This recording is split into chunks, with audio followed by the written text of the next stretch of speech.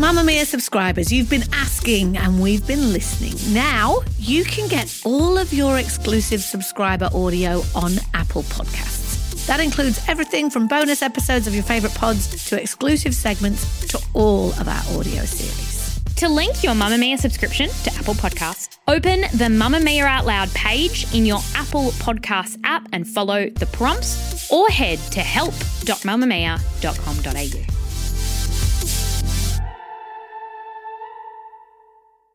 You're listening to a Mamamia podcast. From Mamamia, I'm Gemma Bath, filling in for Claire Murphy. Welcome to The Quickie, getting you up to speed daily. Has the past 18 months changed how you work? It has for a lot of people all over the world who are doing more from home, who are working more flexible hours, who have taken the pandemic and all its restrictions and reshaped their workdays. But what if the government really changed up how we earn a buck in 2021? What if, like in some places in the world, we tried on a 4-day work week for size? What if we adopted traditions from others who take the middle of the day off? Today we look at the future of the Monday to Friday 9 to 5 to find out if it's still the best option for the Aussie workforce.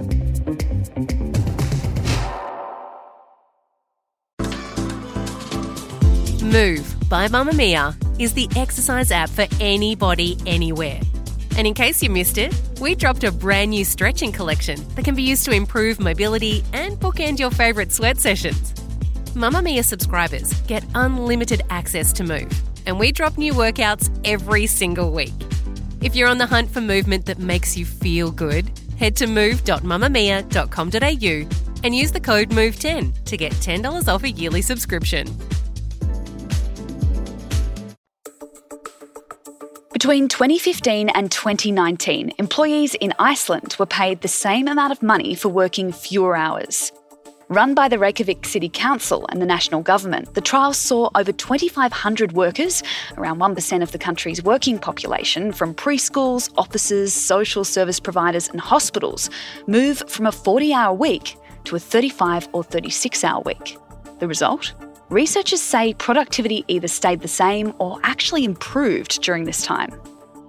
This has kicked off trials in other countries, including Spain and New Zealand, and has led to unions in Iceland renegotiating working patterns for the whole country, with 86% of the entire workforce now either having already moved to shorter hours for the same pay or winning the right to change from the old 40-hour-a-week system. So why 40 hours and 5 days anyway? Back before industrialisation, humans worked along with Mother Nature, up with the sun, back home at sundown. After the Industrial Revolution, with work no longer impacted by the seasons, people moved into cities and worked in factories where they would sometimes work 12 to 16 hours a day, 6 days a week, breaking only for the holy day on Sunday. There was no holiday pay, no sick pay, and no workplace safety laws.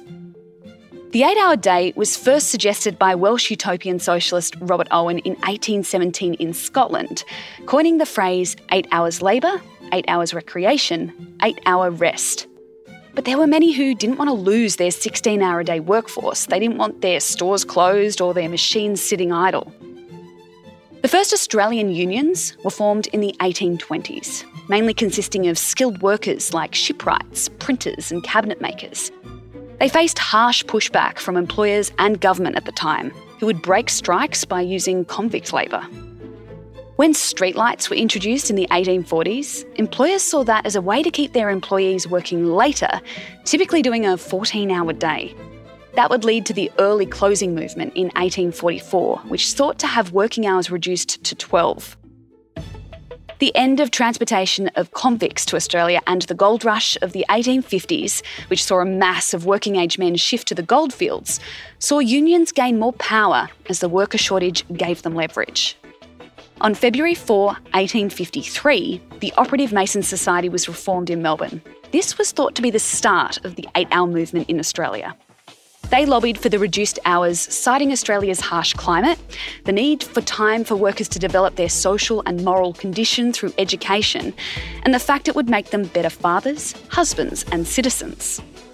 Initially, only a select few won the right to the 8-hour day with the same pay, the fight for the new working conditions continuing through the 19th century until 1916, when the 8 Hours Act was passed in Victoria and New South Wales.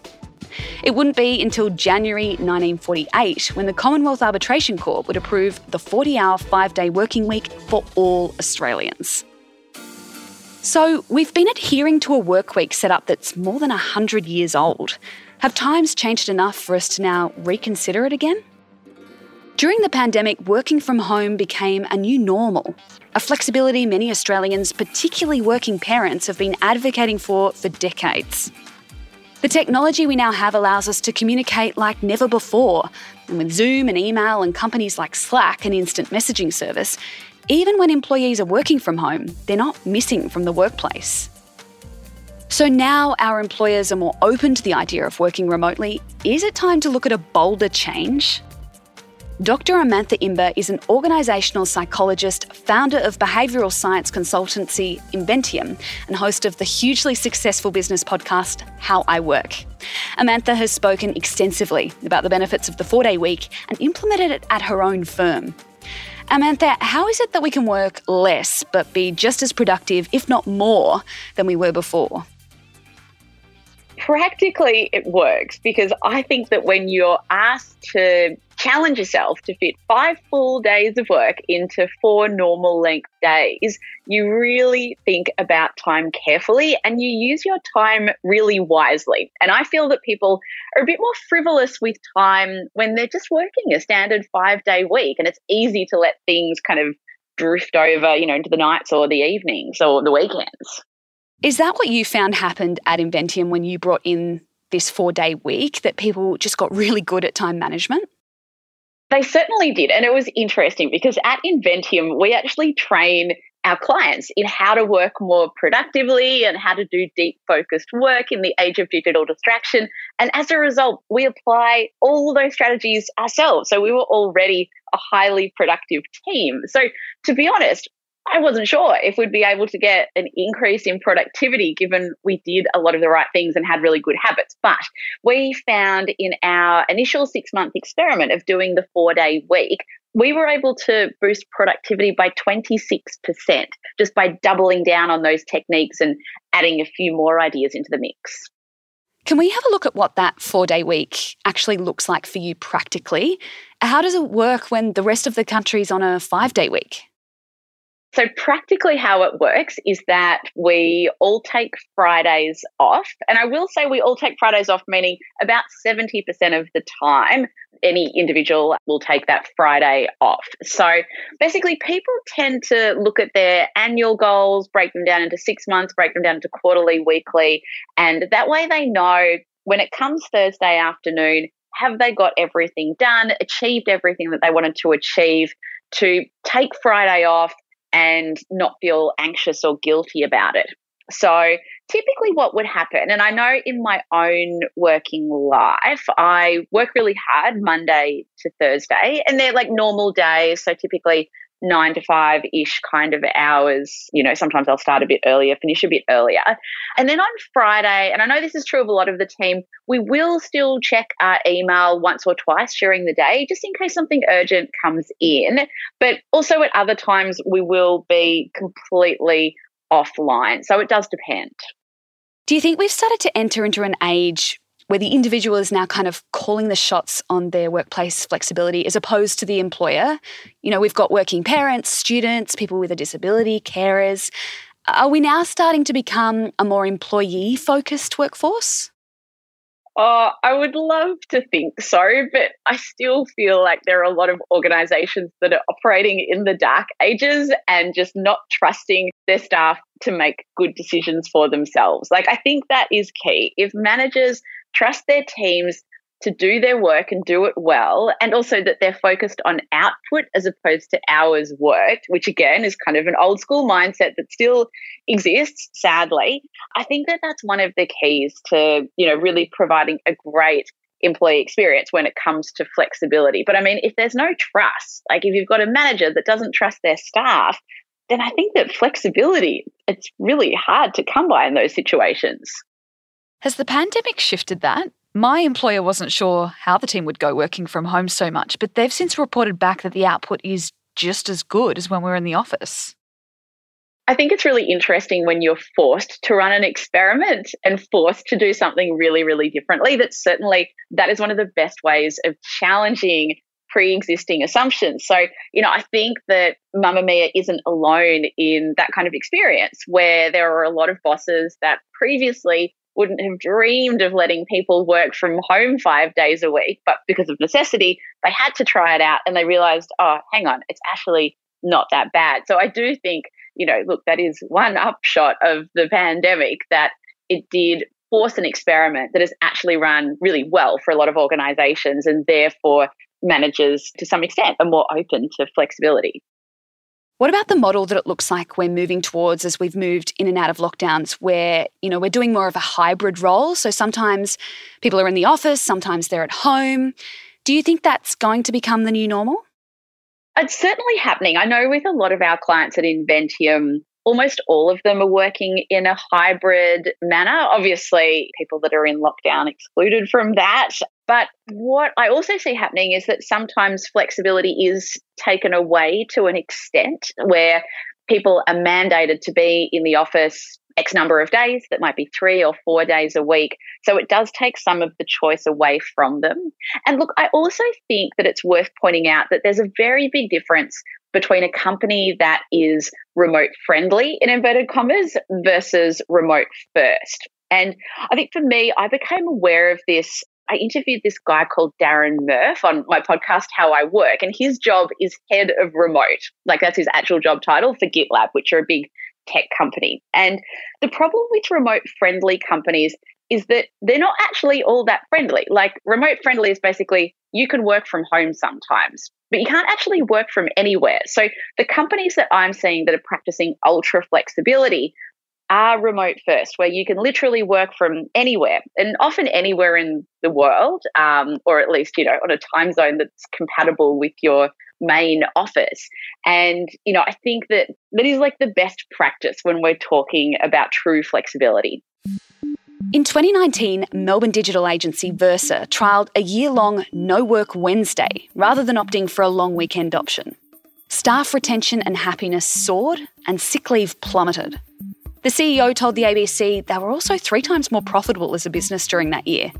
She also found her inbox overflowing with corporate human resource leaders from around the world wanting to pick her brain.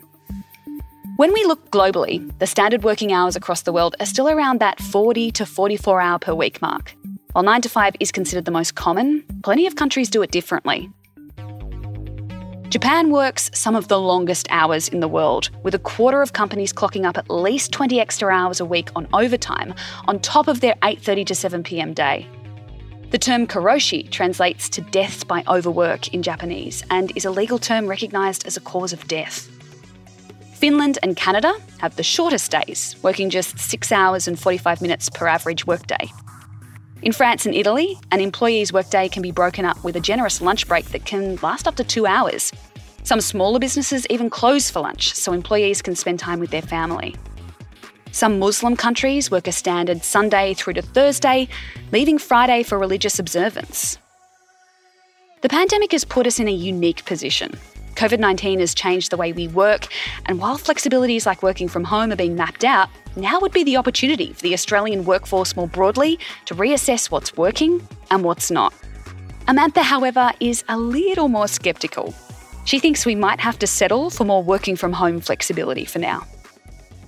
I'd love to think that it could happen for some industries, particularly industries that have knowledge workers or desk workers, where it is a little bit easier for managers to get their head around the idea of condensing 5 days worth of work into 4, as distinct from industries that have shift workers, for example, where it can be a slightly more challenging concept. So look, I would love to see it, but I do think it will be like a relatively slow process because it is busting such a fundamental assumption around how we work and that we do a 5-day, 40-hour week. That's the Quickie for today. This episode was produced by myself, Gemma Bath, and our executive producer, Siobhan Moran-McFarlane. Audio production by Ian Camilleri.